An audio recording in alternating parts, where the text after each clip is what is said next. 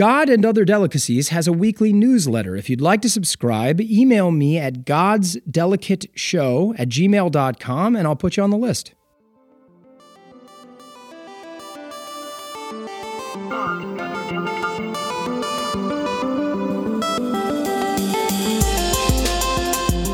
Hello, everyone. Welcome to God and Other Delicacies. I'm Nicholas D'Augusto. Thank you all for being here. Today, I have the privilege of welcoming Anam Vadgama to the show. Anam is from Mumbai, India, but she has volunteered for good causes across the globe, following her passion for social work and social activism. She graduated summa cum laude from Princeton University in 2018 with an AB in political science, and for her senior thesis, she examined the Clean India Mission, a national campaign launched in India in 2014 to curtail illness and improve the environment through better sanitation. Currently, she is a team member at The Life You Can Save, the primary charity I support, which focuses on alleviating the suffering of those in extreme poverty. In fact, I just met Anam a couple of days ago at our recent Los Angeles outreach event, and I was somehow able to get her into the studio before she hopped on a plane out of town. So thank you, and welcome to the show, Anam. Hello. Hey. I'm so excited to have you here. I was... Your show will premiere right after Charlie's show.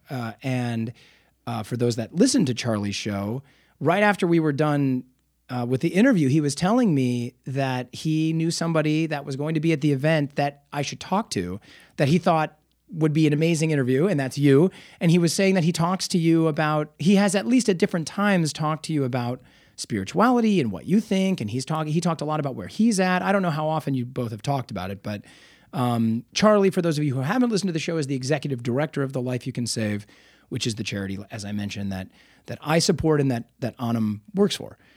So how often do you talk to Charlie about his spiritual crisis or his spiritual, thoughts? It's not a crisis, but he's in deep thought on the subject. Well, Charlie's a wonderful human being. I mean, he's the executive director of The Life You Can Save, but he's also family, He's a wonderful human being. We speak pretty often about all kinds of topics. The thing about Charlie is he's a fairly open, honest person. Yes. So he's pretty forthcoming about his views on all kinds of things, including spirituality. So some wonderful conversations with him, yeah. Yeah, he is. His interview was beautiful, and he is deeply an open and generous person. And I've known him now for, hard to believe, but almost 6 years I've known him. How long have you been working at The Life You Can Save? I have been working for, I think, about 7 months now, 7 to 8 months, yeah. Right. I mean, you only recently graduated. Yes. Yeah. Yes. So, a year and a half ago or something like that. Is this the first job that you got after, or is this the first, so this was the first charity this is the first thing you moved into after you graduated? Yes, How it is. wonderful. Did you know about The Life You Can Save while you were working at Princeton? Or while you were studying at Princeton? Actually, no. While I was studying at Princeton, I wanted to go back to India and work in the government of India. Oh, wow. And which is why I took the flight back after Princeton and got back to India. Okay. But for various reasons, I decided I didn't want to work in the civil services, the Indian civil services. And so I began to explore options outside of the government. I mean, the reason I wanted to work in the government initially was to create impact at scale, And when I decided not to work in the Indian civil services, I was trying to think of other ways I could do the same thing, create impact at scale, and I ended up meeting Charlie and hearing about The Life You Can Save. And so impact at scale is a cool phrase. I've never heard that phrase said like that, but I imagine what that means is you want to impact the problem at the size of the problem, essentially. The problem is an enormous problem. You want to have an enormous impact. Is that sort of what that implies? Yeah, I mean, I think the idea is to sort of, again, like, as opposed to sort of impacting one or two people at a time, impact a large number of people and impact the problem, like you said, at its root. So it can have different kinds of meanings, but I think the idea is, again, scale and doing something meaningful with your life. Yeah, wow. Well, that's beautiful. We're going to talk more about that because we have a lot more time to talk. But one tiny thing I picked off your bio on The Life You Can Save is that you love studying new languages. How many languages do you speak? A few. I think about 6 to 7. That's not a few. A few is 3. 6 to 7 is a lot. Thank you. Especially to an American who I'm like proud that I know a little bit of Spanish, but I basically only speak English fluently. So you speak 6 or 7 languages. Can you list them? Yes. I mean, there are a few that are very interrelated. So, for example, Hindi and Urdu are very closely related. Are those the 2 primary languages throughout India? I'm not entirely familiar with how many languages would be considered popular languages in India. You know, like how many like large scale language influence? We have a lot of languages in the hundreds, I'm pretty sure. Wow. Are you kidding me? There are hundreds of, not just different dialects. No, different languages. 100 different languages? Probably more. I mean, 100 would be like, I'm not sure of the number, but it's a lot of languages in the country. To get through your day, you need to know a few. So Hindi, English. That is an amazing phrase. Just to get through your day, you need to know a few different Indian native languages. Yes. There are 100. Some of them obviously would be shared by outside of India, Indians that are outside of India, or other people that speak the language. But you're saying there are hundreds that might just be regional or local languages just to India itself. Yeah, no, my guess is it's in the hundreds. I mean, I'm not sure of the exact number, but there are a lot of languages in our country. That is extraordinary to me. Okay, I'm sorry. So Hindi, you said, is the largest. Yeah, so Hindi, English, Marathi, and Gujarati are the Indian languages that I speak. Urdu's from Pakistan, which I speak as well because I come from a Muslim family. Okay. And so to read a lot of the text, you need to know Urdu. I know Spanish, and I'm in the process of learning Arabic. Wow. Yeah. Is your family from Pakistan? No, my family's from India. Okay. Yeah. So you just speak the language. Yes. I'm so excited to have you on the show. So, okay, well, that's very cool. You're also a theater lover? Do you perform? Yes, I did as a child. Oh, cool. Yeah. Cool. Well, you were talking to me. Anam was so sweet. She brought me a book as a gift. I just met Anam 2 days ago. Talk about a lovely guest. She just brought me a book that is on classical music in India, specifically about this artist. You're going to have to pronounce his name again. What's his name? Vilayat Khan. Vilayat Khan, who is a classical sitar player. So the book is about classical music in India, and it's just very lovely. And she began talking about how much she loves Bollywood, and I wonder did you ever have dreams of becoming an actor? Oh, no. I was never. I mean, I love dancing and I love enjoying Bollywood, but no, definitely not a Bollywood actor, no. Yeah. Cool. Okay, Anam. So this is the bulk of the show. I always ask a really difficult question to start. What did you eat for breakfast this morning? I had half a piece of bread. That's it? Yeah. Did you put any butter on it or anything? There was like some kind of jelly mix, I think. Half a piece of bread? Is that normally how you eat? Do you eat a half a piece of bread to start the day? Is that kind of like a normal breakfast? That's about normal, yeah. This morning, I ate some leftover pasta from last night that I cooked for my son and I, and then I ate some of his mac and cheese, which he demanded to eat this morning. That sounds like a great breakfast. Yeah, right. Exactly. Very healthy. A cup of coffee. Super healthy, so wholesome. Yeah, this is life as a dad. Okay, Anam. Actually, as I told you before, the most important question that gets this interview started is how and when were you introduced to the idea of God in your life? That's a good question. I mean, I don't even remember because I grew up with the idea of God in my life. It was probably at a very, very young age. I grew up in a Muslim family in an Islamic setup. So the idea of God very much, and I mean in Islam is not just, Islam is for Muslims all over the world, not just a set of rituals, but a way of life. So it permeates into all aspects of life. Eating, sleeping, right before you eat, you say your prayer. There's a prayer you say at night before going to bed. There are acts of kindness that you do in the course of your day. So I don't remember when that moment was when I was introduced to God, but it was probably at a very, very young age. And I think it was sort of more, it kind of influenced all areas of my life because that's how Islam was practiced in my family and in the setup that I come from. Yeah, wow. So I have some familiarity with that. I was raised Catholic, as my listeners know, and my parents are very devout. So we were going to Mass a lot. I went to Catholic schooling, so we were talking about that in school. But you're talking about something deeper, that we weren't quite doing, I did say prayers before I went to bed, and we'd say prayers before meals. But I don't have any expert knowledge whatsoever of the Islamic faith and rituals, which I'm so excited to learn more about from you, about what it was like growing up in your perspective of it. But hearing you say that does feel like it is a deeper permeation into the every moment of your life. And actually, I have one friend that's been on the show before who's Orthodox Jewish. And in that way, I feel it's somewhat comparable. He says prayers every morning when he gets up. He has, they have many religious holidays throughout the year. They have many different weekly ceremonies and rituals. So how many siblings do you have? I have a younger brother. One younger brother. Yeah. And one thing that you've mentioned to me outside of us recording is the collectivism of India, the collectivist culture that you grew up in. And so did you grow up in a house with, one thing you referenced was having grandparents in the house, parents in the house, aunts and uncles maybe even in the house with you. Did you grow up in a house like that? Yeah, I grew up in a joint family. Grandparents were living in the house with us, mom, dad, my brother, me. And that was my paternal grandparents who were living in the same house as I was. But right next door were my maternal grandparents and aunts and uncles also very close by.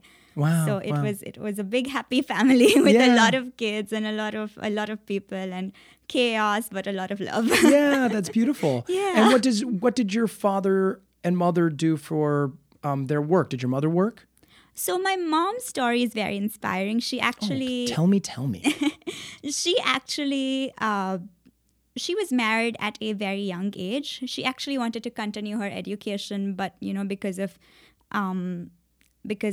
the norms of the time, she had to marry at a very young age, and she actually had to leave her education midway to raise me and my brother. But so she raised me. How young was she? She was, I think, about 17 or 18 when she got married. Yes. Would that have been an arranged marriage of some sort? I mean, yes. is this somewhat of a okay? So was she raised in a rural environment? Was she raised outside of the city, or is that just common even inside the city? No, it's common even inside the city. Yes.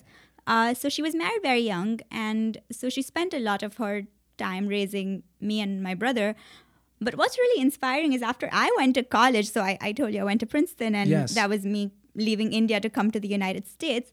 She ended up applying for this fellowship called Teach for India. So y'all have Teach for America in the United States. We have Teach for India.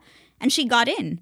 Wow. And so she spent 2 years as a fellow teaching in public schools, and now she's working for an organization helping children with disabilities. How amazing. It is really inspiring because she spent 20 years outside of the job market raising me and my brother, and she's taken that leap and she's thriving in her current role, working with kids with disabilities and doing all kinds of wonderful things. Wow, that's wonderful. And was she married to your father then at yes. 17? And then how old was your father? My father was a few years older, so he was around 22, 23. Yeah. Yeah. Wow, that is an amazing story. Wow, congratulations to her. That must be really thrilling for her. Thank you. I'm super proud of her. Yeah, that's really cool. So, okay, so so what does your father do? My father is into real estate, but he's in the process currently of some kind of career transition. So he's exploring all kinds of things right now. Cool. Yeah. He's raised his kids. He's like, all right, I got to figure out something else to do with my life. I paid the bills. Now I'd like to do something that's a little more fun. What's he looking at? What does he love to do, your father? He loves... Well, like if he could be anything, what do you think your father wishes he could be? If my father could be anything, oh my gosh, he is a man of many talents. I mean, he would love to be a lawyer, I am sure. I think he would really love that. He's very good with it. He also likes playing the tabla, which is this little instrument like a drum. I think he would probably be a tabla player as well. Do you play that with your hands or with mallets? With your hands. With your hands. Yes. Okay, cool. And look, I'm just going to ask every question about Go your for culture it. because I don't know enough. Go for it. I mean, sitar, I know. That's about it. Mumbai, I know. I've heard of. I've never been to India. The closest I've been is Cambodia, Laos, Southeast Asia, but I haven't actually made it, around further across the continent to India, but I'd like to someday. You, however, have traveled the world, right? I mean, where have you been? Tell me some of your favorite places that you've been. I mean, the world is so big, Even if you've traveled a little bit, there's still so much to see. Sure. But I've traveled a little bit in Europe. I've traveled in the Caucasus. I've traveled in the Middle East. Where in the Middle East? So in Oman, which is this country, this small country, and then there's Jordan and Israel and Palestine. Yes. So wow, beautiful. You were in Palestine. Yeah. Wow. So were you working there? So I had actually gone as that's pretty heavy. No, it was. It's a very difficult part of the world, obviously. Everywhere you mentioned is near something difficult when you're talking about the Middle East right now, but Palestine is in particular. What were you doing there? So I had actually gone to Oman and Jordan to learn Arabic. Oman was very beautiful. I was in the desert living with the Bedouin tribal family. Wow. It was beautiful in the desert, in the middle of sand dunes, learning Arabic. So I was in Palestine as part of this trip with the ex-US ambassador to Israel. And it was this delegation to understand conflict resolution. And so we spent some time in Israel and spent some time in Palestine, and we met politicians. We went to the Knesset. We met, I think, the vice president of Palestine to understand, and we met NGOs and we met people on both sides of the conflict, and just to understand the conflict and to understand ways of building peace and building bridges. And that, I think, was one of the most transformative experiences of my life. I mean, it was a lesson in empathy, and also it really brought a lot of humility, just understanding, just hearing both sides and just seeing how much pain and suffering there was. So that was really... What are some of the things when you think about what you took away? When you say transformative, you think of a lesson. What are some of the overpowering thoughts you took away from that experience? I think the greatest lesson was just a lesson in empathy, an important lesson in empathy. What taught you that? Yeah, go ahead. Because what we did was we didn't speak to just one side. We spoke to both. We spoke to people on both sides of the conflict. Mm-hmm. So we spoke to Israelis, we spoke to Palestinians, and we learned that, one thing that stood out to me was how different the narratives were on both sides of the conflict, but also how real the suffering was. And so just to sort of go into that kind of context with kindness and empathy, without any judgment, without any preconceived notions, because you must understand that I grew up in a Muslim family, so I had heard a very specific viewpoint of that conflict. But here I was being exposed to the Israeli narrative as well. And then I was exposed to a Palestinian narrative. And then I was exposed to not just a Palestinian narrative, but different shades of the Palestinian narrative. Right. So different narratives within that community. And I think it was just eye-opening for me. And I think what it taught me was to just approach the world with more kindness and love and empathy, because everyone has their story, and humility, because we don't know what someone else is going through. So I think that was the key takeaway at the end of that trip.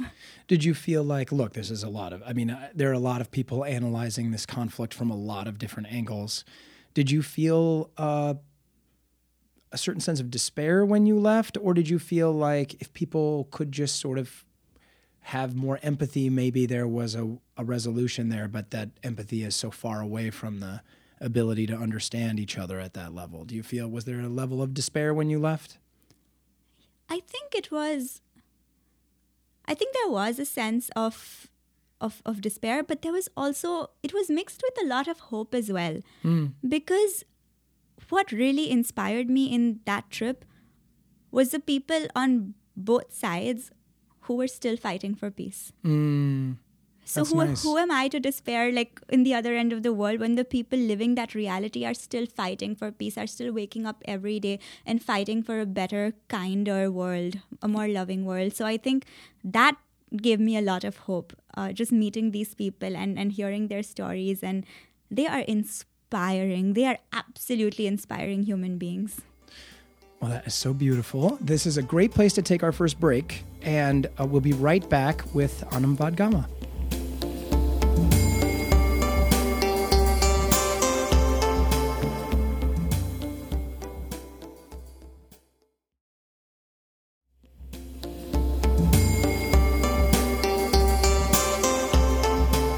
All right, everyone, we're back with Anam.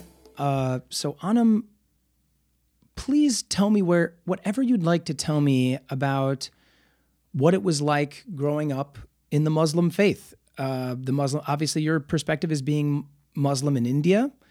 So there are some things that you and I have talked a little bit about in the brief conversations we had a couple of nights ago when we met, but I don't want to prompt you with those things now. I kind of just want you to start telling me about your relationship to your faith. Did you love it as a child? Do you still love it? You know, we'll get to that stuff where we are today over time, but tell me how it began for you. So I think just at the outset, it's important to realize that, Muslim communities around the world are so diverse, just like, every other faith. Sure. And there's no single, I would say there's no single experience of what being Muslim is, because it's so different for every person, their relationship to faith. But for me in particular, a huge part of growing up was defined by Islam, because I grew up in a fairly religious Muslim family. I was introduced to the idea of God, to the idea of heaven and hell, to the idea of praying namaz. So what was the last thing? Praying namaz. Namaz? What is namaz? So namaz or salat are the 5 times the prayers that Muslims pray. We have to pray them 5 times a day. Right, okay. So there's yes. Fajr, Zohar, I only Asr. know some of the barest points of this, so you need to be forgiving as I ask you all of these questions. Oh my gosh, I am happy to answer all your questions. Good, yes. good. I have lots. Okay, so please tell me more. So that you tell them 5 times a day. Please continue. So these are just basics of Islam. Right. To be a good human being, to be kind, to be loving, to believe in God, that there is one God, and we, as human beings, we need to be kind to each other. So those were ideas that I grew up with, and that kind of permeated all aspects of my life. Like I said, eating, you say a little prayer before eating, you do acts of kindness throughout the day, you pray 5 times a day, and that means that's a reminder, a daily reminder of the existence of God and sort of gratitude for life.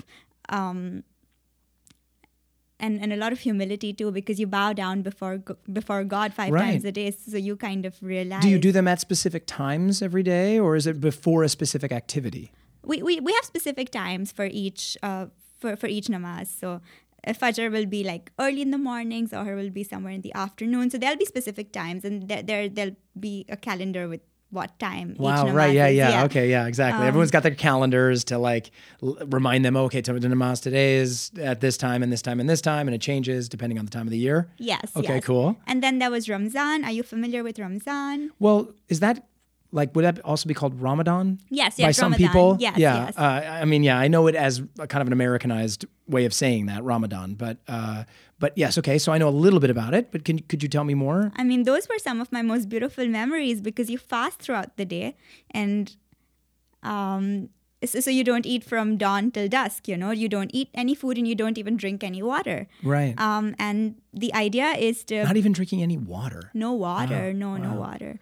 And I was a very competitive child, so at a very young age, I wanted to do all the fasts for the entire duration of the month. Good. Because I was fairly close to God as a child, so at a very young age, I began to fast. And how many fasts? When you say fasts, how many fasts are there in the month of Ramadan? The entire month. So every day.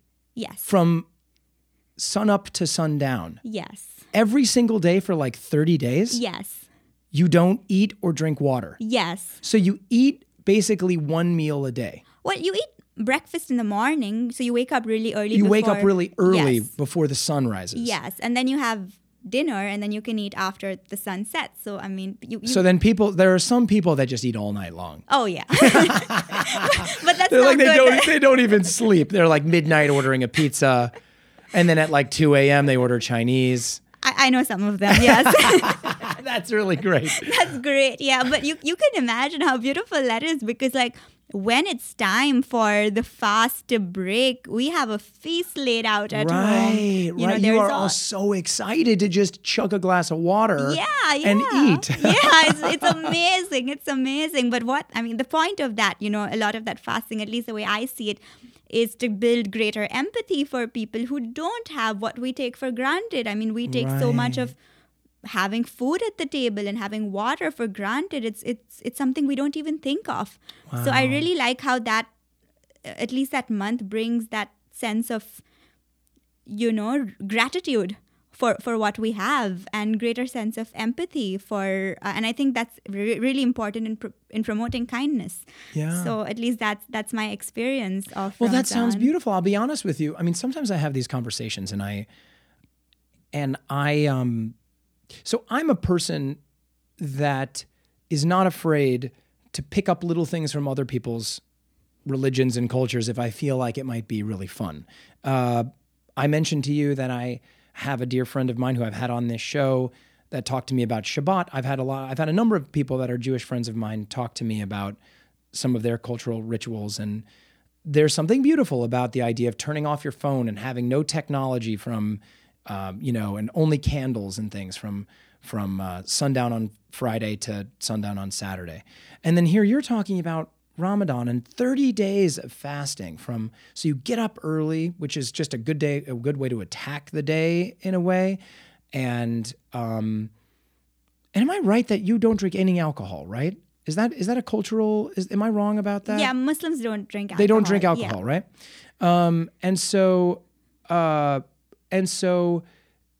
But the idea of 30 days in a row, like I like to fast a little bit on my own, but I'm kind of getting into this idea. Like I kind of wonder if I would try that for a while just to feel what that ritual is. It does sound like it could be quite inspiring in some ways, because you're putting your body through an interesting test, and your mind is going to respond in that way. Do you still do it? Yeah, I still do it. I mean, I don't do it as often as I'd like to, but I still do it, yes. So you loved that then growing up. You loved these rituals. You were a competitor. You wanted to be the best at them. Oh, yeah. Did you ever have a time period when you were being raised that you started to wonder, I don't know if I like this religion as much anymore, Yeah. Yeah, when was that? I mean, this was a very pivotal moment for me. Sure. What I'm about to tell you.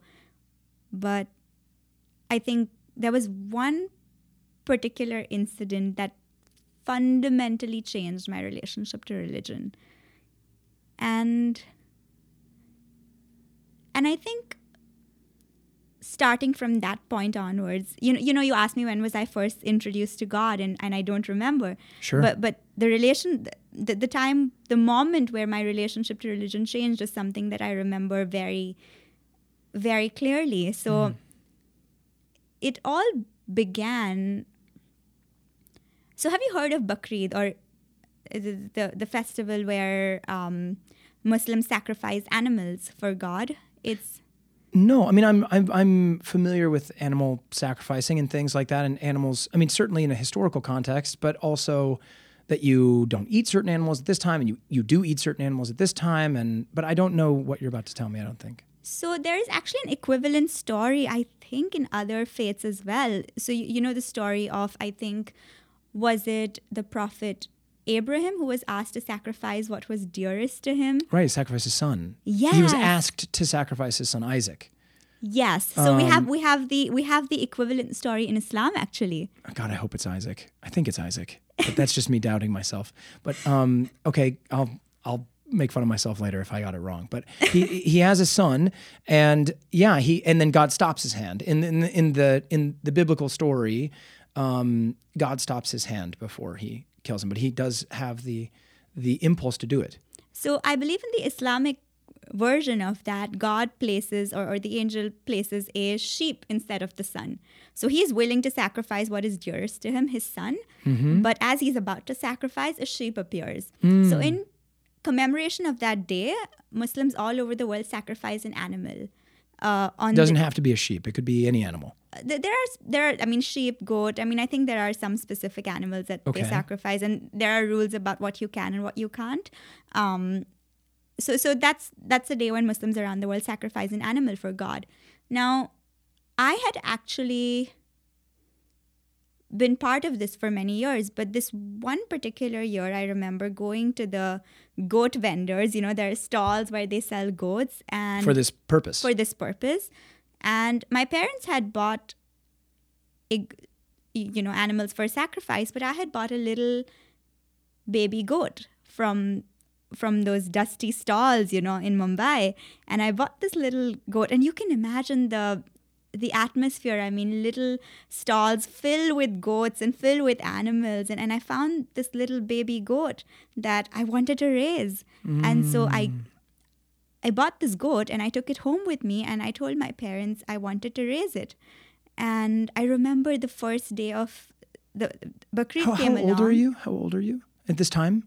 At this time, I was really young. I think I was probably 7 or 6, maybe. Okay, so you're very young, and you're a little girl that's fallen in love with a little goat, and you're just buying a goat because you just want to raise a goat. You're not thinking at all about the rituals or customs of what's possibly coming. Yes, I see this little goat, and it walks up to me with its big eyes, and I fall in love, and I want to raise it, and I want to protect it from, in fact, all the sacrifice. I made a silent promise to protect it. I see. So I remember going back to my house, and in fact, on the day of Bakrid, I mean, it was a baby, To protect it, I took it in the house with me on my bed, and I said, I don't want you to see what's happening. But a few years later, what happened was that when the goat grew up, my family actually sacrificed that goat for Bakrid. So were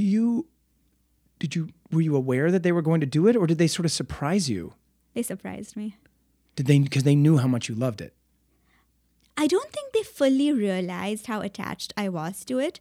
Wow. I think for them, the point was always to raise the goat for sacrifice, for eventual sacrifice. And for me, it was my, it was like losing a loved one. Right. Yeah. Oh, I can see the pain in your face as you talk about it.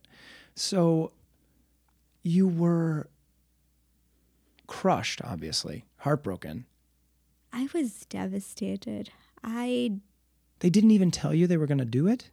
I found out the day off, and I think I found out while it was done, or when it was a little too late. Wow. I mean, I think I would call that a seriously traumatic incident, because you can imagine as a child, it's like losing a loved one. Right. And then to lose a loved one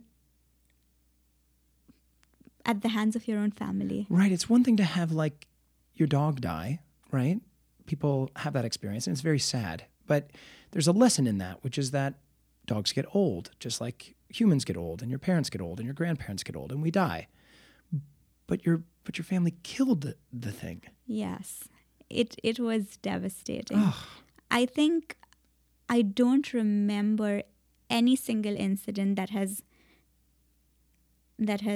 been as profound or as pivotal as that incident. And it might, it might seem really small, but at least at that time for me, it was devastating. I remember being crushed, spending days crying, and I think it is only in fact recently that I had that conversation with my family, and we had we had a conversation about it, and they asked for forgiveness, because I don't think they fully realized. But what that incident did do for me at the time was just make me very angry at that religion.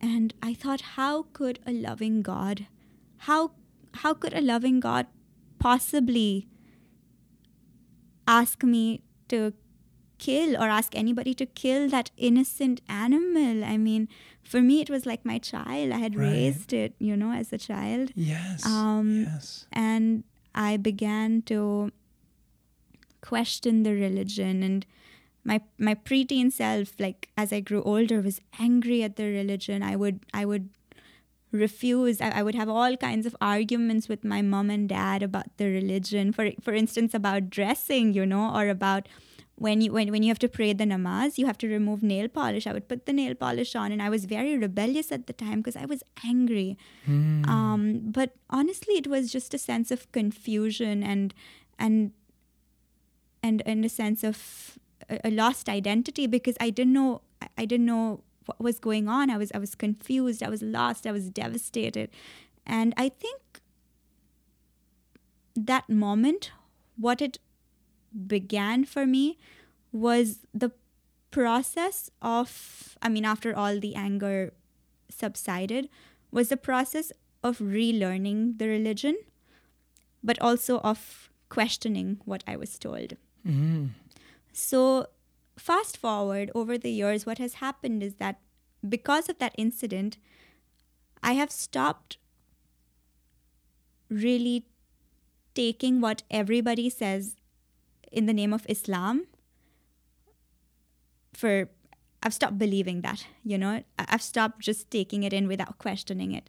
Because people say a lot of things in the name of Islam. And I think what that incident did for me was to just not believe every single thing that I hear. Mm-hmm. And I began to relearn the religion, because you need to understand that I loved my religion as a child. So for me, being angry at my religion was a period of immense turmoil, because I did love my religion and I grew up in the faith. So being angry at the religion, being angry at my God, who created me, was not a very happy period for me. No, I continue. Yeah, I understand. Because I was young and I was confused, and so what happened was, over the years, I began to sort of relearn the religion and began to understand the religion, and that has resulted in all kinds of wonderful things for me, which I can speak to you about.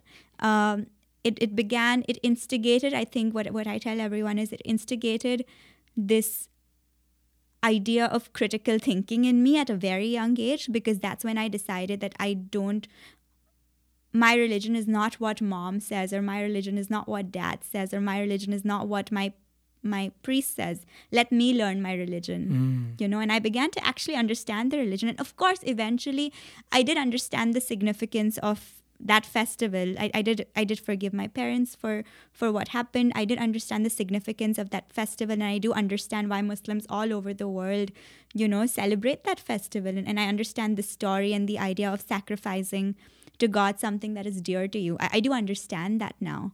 But I think over a longer timeline, what it has done is actually strengthen my relationship with religion, because now I follow the religion not because someone has told me that this is Islam, this is what being Muslim means, but because I have read the texts and I have tried to understand the text and I have tried to make sense of it. And so it's coming from a place of learning and understanding, as opposed to blind following. But that process of critical thinking, questioning, and relearning the religion started when I was 6 and 7. Wow. So that's what began it and set me on that path. Yeah. That's an extraordinary story. Thank you for sharing it. Thank you for sharing. I obviously, when I sit and I think, I'm not only am I just taken with your story, because the story is a compelling and it's a heartbreaking story. It's a beautiful story. I try to think of myself, okay, what are my moments? Did I have one moment or another? I'm not sure I had quite the same, in the sense that I had one moment that lives above all, but I have a similar understanding of being young and beginning to question and it might have led me in a slightly different direction than my religion. And we'll talk to you. It sounds like you have, as you said, you've had a deeper sense of your relationship to Islam. And I cannot wait to hear more about all the beautiful things that you were talking about. So we'll do that right after the break.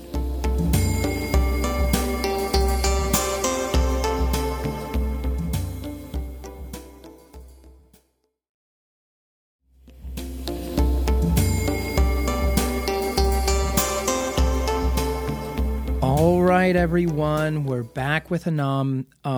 We just briefly talked at the end here, just in the minute we took in between the break, and she was just saying that was a very hard story for her to tell, but that she's excited to share all these other things that she wants to talk about, what she's learned and where she's at with the religion today. So please tell me where it starts.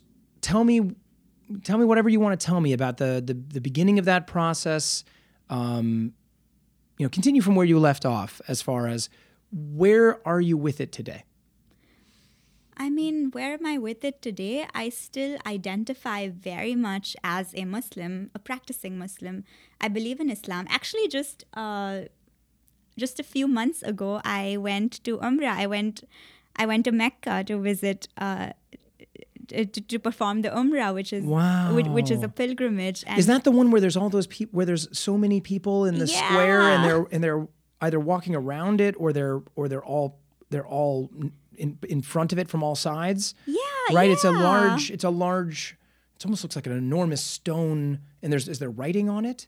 It's basically the direction in which all Muslims around the world face for prayer. Right. So yes. I went and performed the pilgrimage. It's Yeah, tell me about what that means. When you say it's a pilgrimage, do you walk from a certain place, or what do you mean when you say pilgrimage? Is there an actual physical movement towards the thing? So there are basically two ways of doing a trip to Mecca. You could do the Umrah, which is what I did, or you could do the Hajj. The Hajj is performed during very specific times of the year, which I couldn't make it for Hajj, but the Umrah could be performed anytime, and it basically involves so you go to so the idea is to visit Mecca, and you go in with this. I mean, honestly, just for our listeners and partly for me, remind me exactly what Mecca is. So Mecca is this city which it holds immense significance for Muslims, because that's where the Prophet is from. It's where Islam originated from, Mecca and Medina. So that's Mecca. It's in Saudi Arabia. Mm-hmm. And that's where the Kaaba is located. And the Kaaba is, you'll notice Muslims pray, they bow their heads down in submission. The direction in which Muslims around the world face while doing these prayers is the Kaaba. Is wherever they are related to Saudi Arabia, to wherever they are. Yes, they're basically like, okay, where am I in the world? Saudi Arabia's over there. Gotcha. Yes, and they'll face towards the Kaaba. Yes, absolutely. Cool. So it's really beautiful. It is beautiful. Yeah. And what's really cool about making this pilgrimage, the Umrah, is that everyone that you see, all the men, women have specific clothing that they need to wear, but all the men will wear a white piece of cloth. And that's beautiful, because you cannot tell. So it's the idea of equality before God. So you would be taking rounds, you'd be walking around the Kaaba, and there would be someone who was, say, very poor or very rich, but you couldn't tell one from the other because they're both wearing the same white cloth. Yes, great. And you can't wear earrings and you can't wear watches. The idea is to really come to God as a human in the spirit of equality. So I really like that, the idea of just appearing before God as a human being without any of these differences, which was really nice for me to see. It's beautiful. You see all kinds of people, all races, all ethnicities from all around the world, and it's a pretty profound experience. So that was the Umrah that I did pretty recently. But to your question of where I am at with the religion, I think one thing that I struggle with, and one thing that I've come a long way with the religion, is sort of the idea of, and one thing that I at least at some period I was very confused about, was the idea of women's rights in Islam. So I think the area where my relationship to religion has improved the most has been in this this deeper sense of learning about the religion and understanding what women's rights are in Islam, because you'll see that that's a question that comes up pretty often. Yeah, I mean it's a pretty leading topic, right? For certainly it's things that it's an easy thing to break the news cycles in the United States. But tell me a little bit more. What do you feel like you've learned, or help me understand what you're saying you've learned about it? So, I mean, again, this is my own interpretation, and it's very specific to, my own journey in Islam. But I find the Muslim woman in a very peculiar place, kind of stuck between these two boxes. This idea of the idea of traditional Islamic conservatives who kind of suppress women from within Islam and ring fence women's issues. And then on the other side, the idea of the Western idea of feminism, which pits itself in opposition to the quote-unquote oppressed Muslim woman. Mm-hmm. So I found the Muslim woman to be in a very unique position, both stuck between the idea of the traditional views within Islam, but then which didn't quite promote women's rights very much.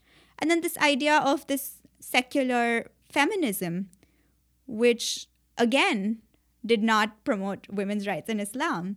So for a woman who wants to identify as Muslim, but still believes in women's rights and still believes in equality, what does she do? Right. What do you do? How do you handle that? That was a tough one, because I really struggled with that for some years. I mean, I mean, my initial instinct was, I want to distance myself from the religion, and there were things I didn't agree with. But then I didn't quite fully identify with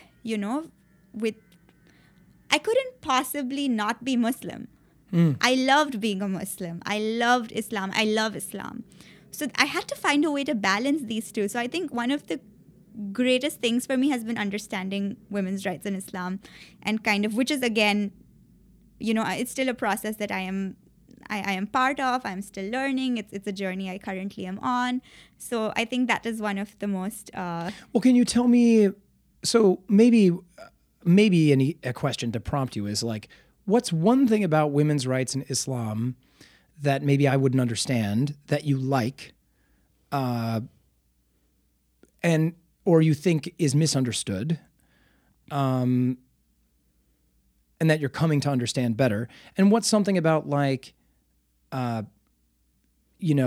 secular feminism that you don't think is something you're comfortable with, or that you don't feel gets on a base level like a respect for what you feel? Does that make sense? Yeah. I think a good way to begin to understand where my interpretation of women's rights in Islam is coming from is kind of going back to Islamic theology and jurisprudence. So in Islam, I think there are two concepts of interest here. There is the idea of Sharia and the idea of fiqh. So Sharia. So in an American sense, it's Sharia law. Or yes. How do you pronounce it again? Yeah, Sharia. Sharia. Yeah. And then what was the other thing you said? Fiqh. How do you? Fiqh. QH. Yes. Fiqh. Yes. Okay. So Sharia is basically the divine categorizations of all human actions. So Sharia is law as God sent it. Right. Okay. So according to Sharia, all human actions are divided into 5 categories. I think it is recommended, forbidden, neutral, discouraged, and there's one more. So basically there are 5 categories. Wow, interesting. Yeah, so it's actually interesting the word law used in this context, because it's not strictly law. Because only the idea of, say 2 categories out of the 5, prohibited and enforced, strictly fall under the categorization of law. But discouraged, encouraged, and neutral are not really law. They're sort of more in the ethical, moral. Right. Right. Right. So, No. Yeah. Well. Yeah. Exactly. You have some. Yeah. Where you have. Right. Allowed and not allowed, and then there's encouraged and recommended, and so you're kind of getting. It's kind of like the rest of it is just like you're prompting one way or the other, kind of like just trying to sort of just guide. Yeah. It's so a there's guide. there's guidance, there's laws and guidance, Right. But there are 5 different parts of Sharia law. Yeah, I mean, this is just a rough categorization. I Sure. might have gotten the categorizations wrong. Right, but I mean, I'm getting basically the idea. Yeah, but the idea is basically that, so there's Sharia. So the point that I'm trying to make is Sharia is the law as God intended it to be, which is in the holy text of the Quran. But then the thing is that this law doesn't come in a law form. You know, man has to kind of interpret what this law means. And this idea of human interpretation of God's law is called fiqh. So that's and the fundamental challenge of Islamic theology and jurisprudence is to bridge the gap between Sharia and fiqh. So fiqh is just man's understanding, and we can try our best to get close to Sharia, but we need to keep trying. You know, it's a lot of years of interpretation have gone into it, but that's where I think my own idea of women's rights in Islam steps in, because Sharia is one, right? That's divine, that's infallible. But man's interpretation of this divine law is human. And there could be multiple interpretations of that divine law. And my personal sense is that for years and years, the holy texts of Islam have been only interpreted by men. Yes. I mean, and not just Islam. I mean, this is Christianity. Yes. I mean, I don't. A lot of the things you say, there are corollaries for Christianity. So I don't want you to feel boxed in here, as I'm sure you probably do sometimes, being Muslim, especially in the United States, that you probably get occasionally some looks or some responses that maybe you don't feel are totally understanding. I don't want you to forget, I also understand that Christianity is male-dominated, as the whole world has been male-dominated for thousands of years. So anyway, but continue. You're saying the fiqh has been, Sharia law has been in, whatever has been viewed as the interpretation that categorizes as fiqh is male interpretation. Yeah, so just basically what people, I think the simple way of putting it is, what people call Islam and what people understand in Islam has been defined by men for thousands and thousands of years. Right. And if women's voices have been completely left out, that's a problem. No wonder that, there are some interpretations that seem to favor men more, that are more patriarchal. Sure. Because 50% of voices have not been included in the conversation. Yes. And so when that was an aha moment for me, and realizing that I can interpret, and I mean, not I, but like women can interpret. Well, yeah, you can interpret for yourself, yes, and other women can interpret for themselves. And of course, it takes a lot of training, but there are scholars who are now beginning to find more nuanced interpretations of the text of the Quran.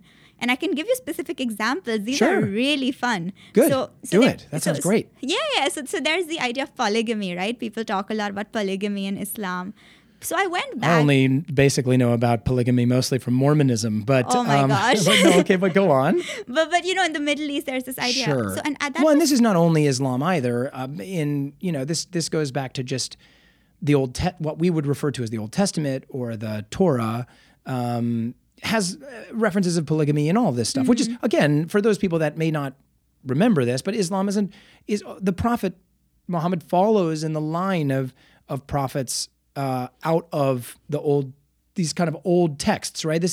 There are core similarities at a base level between these monotheistic religions. It's something that is well known, but maybe some people forget. But anyway, what you're saying is go back into polygamy, as you were talking about. Yes. But so no, absolutely, you're right. And so the idea of polygamy, people say, oh, Islam promotes polygamy. So I actually went and I asked someone about this, and I began to learn what Islam really does say about polygamy, because that's something I'm uncomfortable with, Yeah. And so most people yeah, are. the idea that a man can marry 4 wives. Right. That's something that makes me deeply uncomfortable. Doesn't feel particularly kind to the women. Absolutely not. And so I checked the text, and I think what it said was, and I might have, and I need to brush up my memory a little bit, but I think what it said was that a man can marry up to 4 wives.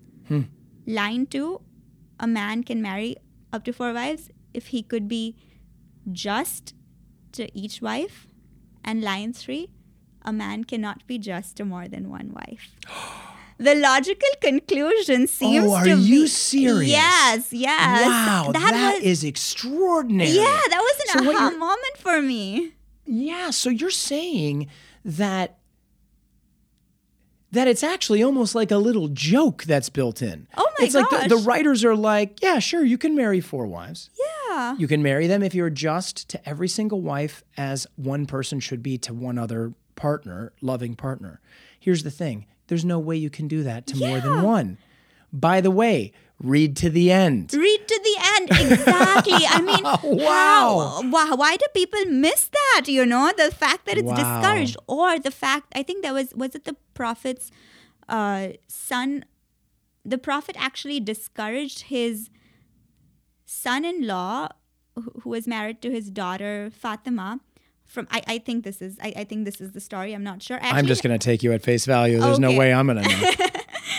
I think he actually discouraged him from marrying another wife while he was married to Fatima. I think that's the story. Okay. So that's one example, polygamy. The other example is this whole nonsense of women not being able to do jobs, or women not being able to study, or women not being able to work in Islam. How to drive a car. There's all kinds of crazy things out there.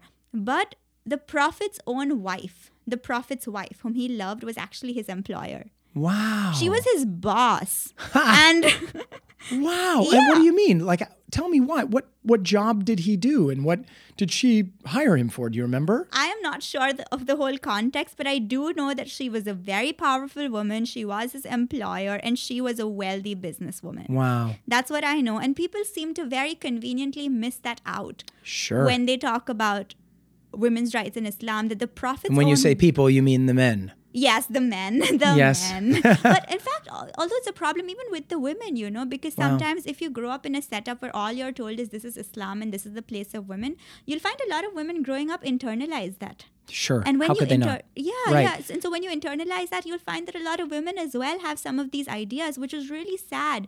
But you can see where that's coming from if that's all you've heard and you've so deeply internalized it.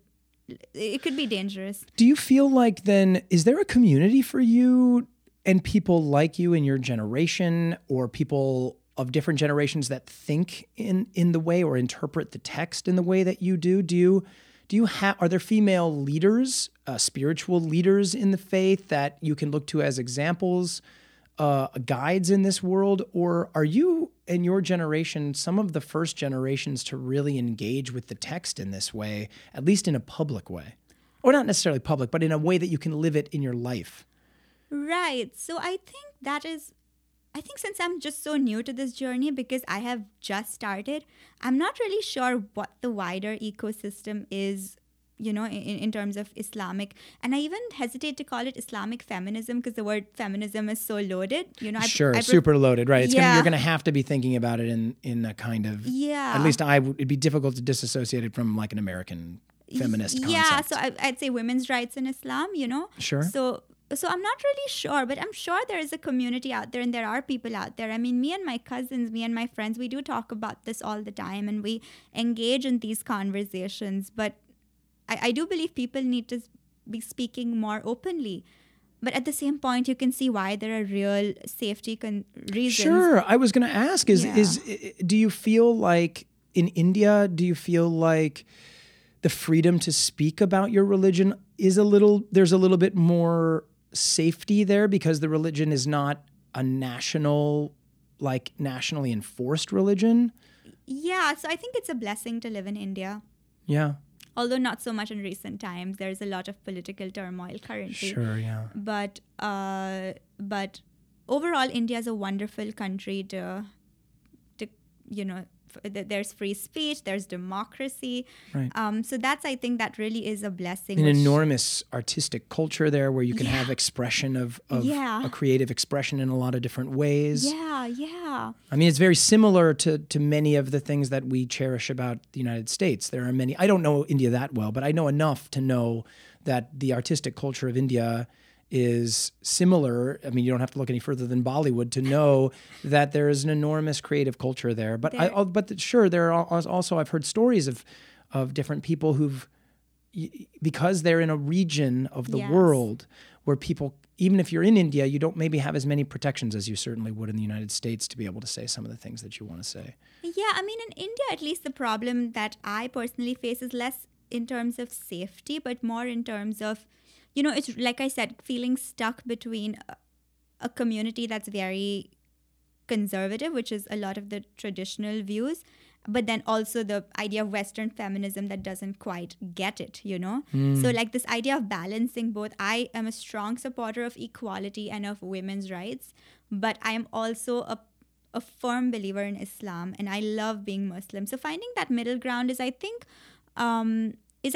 a challenge. What do you think is one thing when you say like something that they don't fundamentally feminist doesn't fundamentally understand about what you would consider your women's rights in Islam? What's one thing that they don't understand? Could you give me like a more specific example about something that maybe doesn't sound kind of sexy to a feminist? Sexy is the wrong word. Attract. I meant to use like sexy in an intellectual sense. I hear you. Something that's intriguing or really, really inspiring in an intellectual sense about the feminist movement that you actually don't think is that you don't feel is something that they get about you. Yeah, I mean, I think feminism is, again, very diverse, and within feminism, there are so many different ways of understanding feminism and kind of defining feminism for yourself. But I mean, I think one really, the first thing that comes to my mind is that, a feminist might, and this is again a specific strand of feminism, might not get that, maybe women in Islam want to wear the hijab. We love to wear the hijab. I don't wear the hijab personally, but I have my family members who only wear the hijab and they love it and they don't feel oppressed at all. And then they have people come up to them and ask them, in a sort of very condescending way, talk about the hijab, but they are fierce believers and they love to do that. Right. So that's the first thing that comes to my mind. Small things like that. They see the hijab as empowering. Right. And can you tell me how is it empowering in a way that we in our culture we're not culturally aware of this concept enough to be able to understand it from a truly empathetic point of view? What are we missing? What's empowering about it from your parents' perspective or your family's perspective? What's something they love about it? That's a good question. So, I mean, I think one way of thinking about it would be that, and there are multiple ways in which it is empowering, but one way of thinking of it would be that, I love my God and I want to do everything I can to make sure God is happy with me. And if a little piece of cloth is what it takes, I'm going to do it because I can do anything to make my God happy. So I feel good about the fact that I am doing something that my God wants me to do. Right, which is following a rule. Is this Sharia law? Is this a part of that kind of grouping of that, or is this a part of a different set of laws? I mean, all acts are categorized, so I think it would fall under that, but it's again, it's subject to interpretation. Right. But there's also, is there a freedom? Is the freedom partly in that, like, it's actually in the same way that, like, as an actor, I'm not that famous, but like, you want to go somewhere, you don't want somebody to talk to you. Is that kind of like you're wearing the hijab? It's like if you're a woman, women in the United States, women all over the world, doesn't matter where you are, they're going to be ogled by men. Sometimes men in different cultures are obnoxiously aggressive or demeaning to women. Is there freedom in that? Because part of the deal is that because you can't be seen as well, Yeah. your people can't be sitting there going, look at her, Oh yeah. I think a lot of women in Islam find that to be a blessing, that you can walk the streets without having that unwanted attention. I think a Right, lot of women right. love that. Yeah, absolutely. I Yeah. think that's another great example. Right. I I've always kind of wondered that there must be, because there's an element of like, sure, some women enjoy like walking down the street and basically like wearing bikinis, down the street, especially we're in LA. Come on, men walk down the street in bikinis too. Yeah.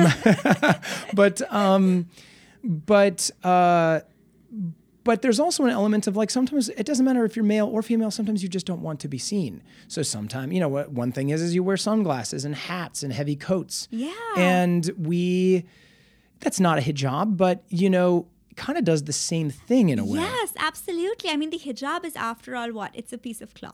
Mm-hmm. That is what it is. And I think the significance that it holds to different people is very personal. In your family, then you have a choice in India whether or not you have to wear it, right? Yes, at least in my family. Yeah. Yes, we do have a choice. Yes. Yeah. This is such great stuff. Okay, so one thing, because I love this conversation so much, I've let this go overtime a little bit, but I have to say this because this is like the thing that we talked about first when I met you the other night.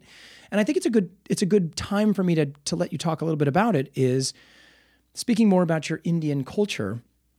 One of the things I found really extraordinary was you and your friends celebrate your religions together. Oh my gosh, yes. You were telling me that you have gone to Christmas Mass I have. every year, right? A Didn't you lot say of or years, almost a every lot of like you can years, say yes. all the prayers. Yes, I can. Like you can say the Our Father and you can say Yes, I can. all these things like I the Hail absolutely Marys and can. things like that. Yes, I can. That's amazing, right? It is, right? Oh, it's extraordinary to me when you told me this. And then you have friends that are Christians that will go through Ramadan with you. Yes. I think another blessing of growing up in Mumbai, and especially in the community and the school that I grew up in, is that it's very, I think one challenge that I had when I studied, so I grew up all my life in India, and then I came to Princeton for my undergrad, right? Okay. And it was my first time in the United States. And one difference that I saw was for religious celebrations, families would retire to their own, to Right, their yeah, own family yeah. circles and celebrate it. But it wouldn't sort of be a joint celebration of different religious communities celebrating each other's religious days. Right. As opposed to, it was more a family affair. As opposed to in India, what I've found, at least in my community, and this is very probably something that I am very, very lucky to have, my friends who are Hindu, I go to their houses for Diwali, for Ganesh Chaturthi. I do the prayers with them. How cool. I hope Anu is listening to this. Anu is a good friend of mine. I was recently at her house wow. for Diwali. She's in Mumbai? She's in Mumbai right wow. now. She comes. If she ever comes to LA, tell her to come in here. I want to interview her. Maybe I'll come to Mumbai. I think you should. Okay. You'll have a blast. I can't wait. Someday. It's Someday my wonderful. wife and I will travel to Mumbai. And my son maybe too. We'll all come. And then you can show us around. Oh, I can't wait. It's a done deal. You Okay. must come. It's Okay. beautiful. Oh, and that you will sounds love it. amazing. Okay. So yes, I hope your friend is listening. She, you will just have to, just email it to her when it happens. I will. So I was at her house recently. She comes to my house for Ramzan.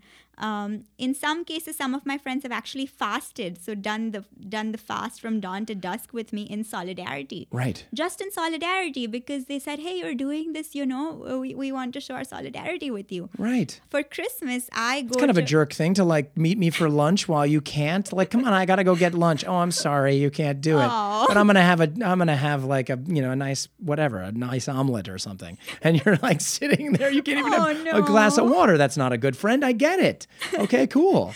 So I have friends who've actually fasted with me for Christmas. I've been to for Mass on Christmas Eve. I mean, I went to a Catholic school, so I can say all the prayers as well. I feel right at home in the church. Wow. So I think it's pretty nice to grow up in a You went to a community. Catholic school? I went to a Catholic school. Yes, you have an extraordinary relationship to religion. It's really amazing. It's fantastic. So your parents put you in a Catholic school? And that's very normal in Mumbai. Wow. So in our class, in fact, we had more Hindus and Muslims in the classroom than Catholics, and it was a Catholic school. And they taught you Catholic. They would teach you religion class, right? You'd have a religion class, wouldn't you?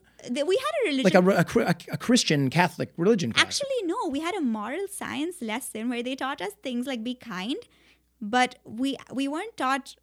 We weren't taught to be Christian. I mean, the Catholics in that class would be taken to a separate to a separate class where they would actually learn about what being a good Catholic means. But for the rest of us, the majority of us were Hindus and Muslims. We just learned all about being a good human being.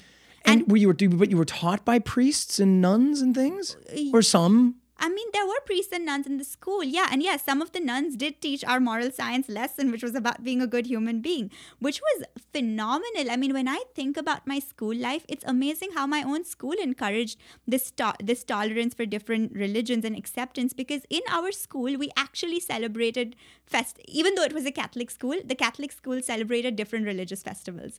So they celebrated Diwali, it was wonderful. Yeah. Now that I remember, the school was wonderful in fostering that kind of that accepting culture where you just celebrate each other and you celebrate your differences.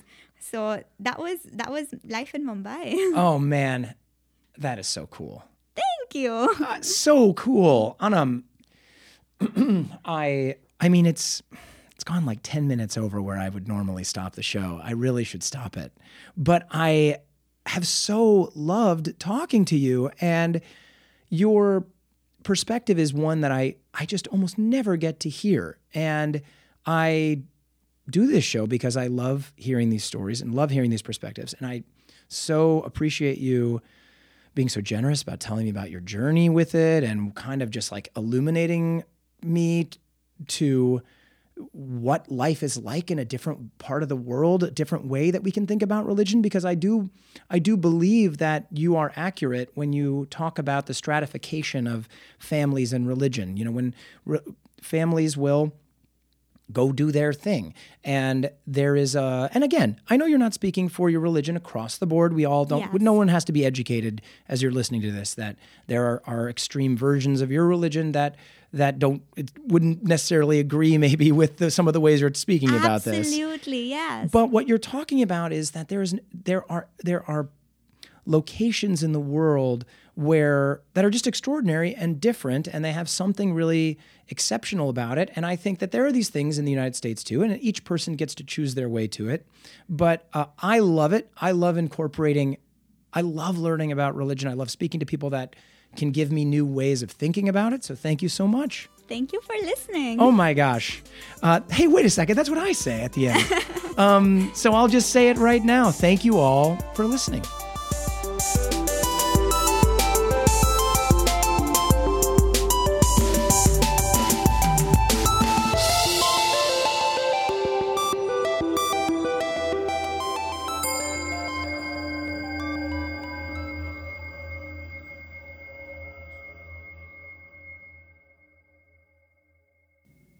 Such a beautiful day today.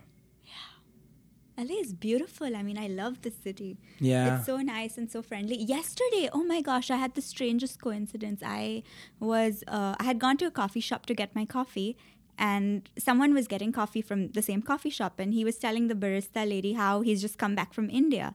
And I said, oh my gosh, you went to India? I'm from India. I was excited, you know. Yeah, I heard yeah. India like randomly in LA. Of course. And then he invited me to a concert where I met someone. Do you know some guy called Josh Henderson? No, but that doesn't necessarily mean anything, because Yeah. I'm like almost not at all paying attention to what's going on in art anymore right now. There was like a concert, and I went for that, and it was really nice meeting the band, and it was just beautiful. How fun. What was the venue? Do you remember the venue? Maybe I know the venue. Hotel Cafe. Hotel Cafe. Yeah, That's Hotel a Cafe. classic. Yeah, That's yeah, a it classic was venue. I've really, been there really nice, tons yeah. of times. Yeah, but like I literally met someone at a coffee shop, and like I had a great evening at a That's concert, and like I got to amazing. meet the band and the performer, and they were all really talented. So that was really nice. Oh, that's So great. At least my first impressions of LA are super, super friendly city. Oh, good. Yeah. Yeah. Well, I love LA. Yeah. It has in times it's gotten a bad rap, but I think it's fantastic. I love the city. And there are lots of wonderful people from here. Mm-hmm. Okay, Anam, I'm gonna dive in. If I mess up, I'm gonna make myself start over, okay? Mm-hmm.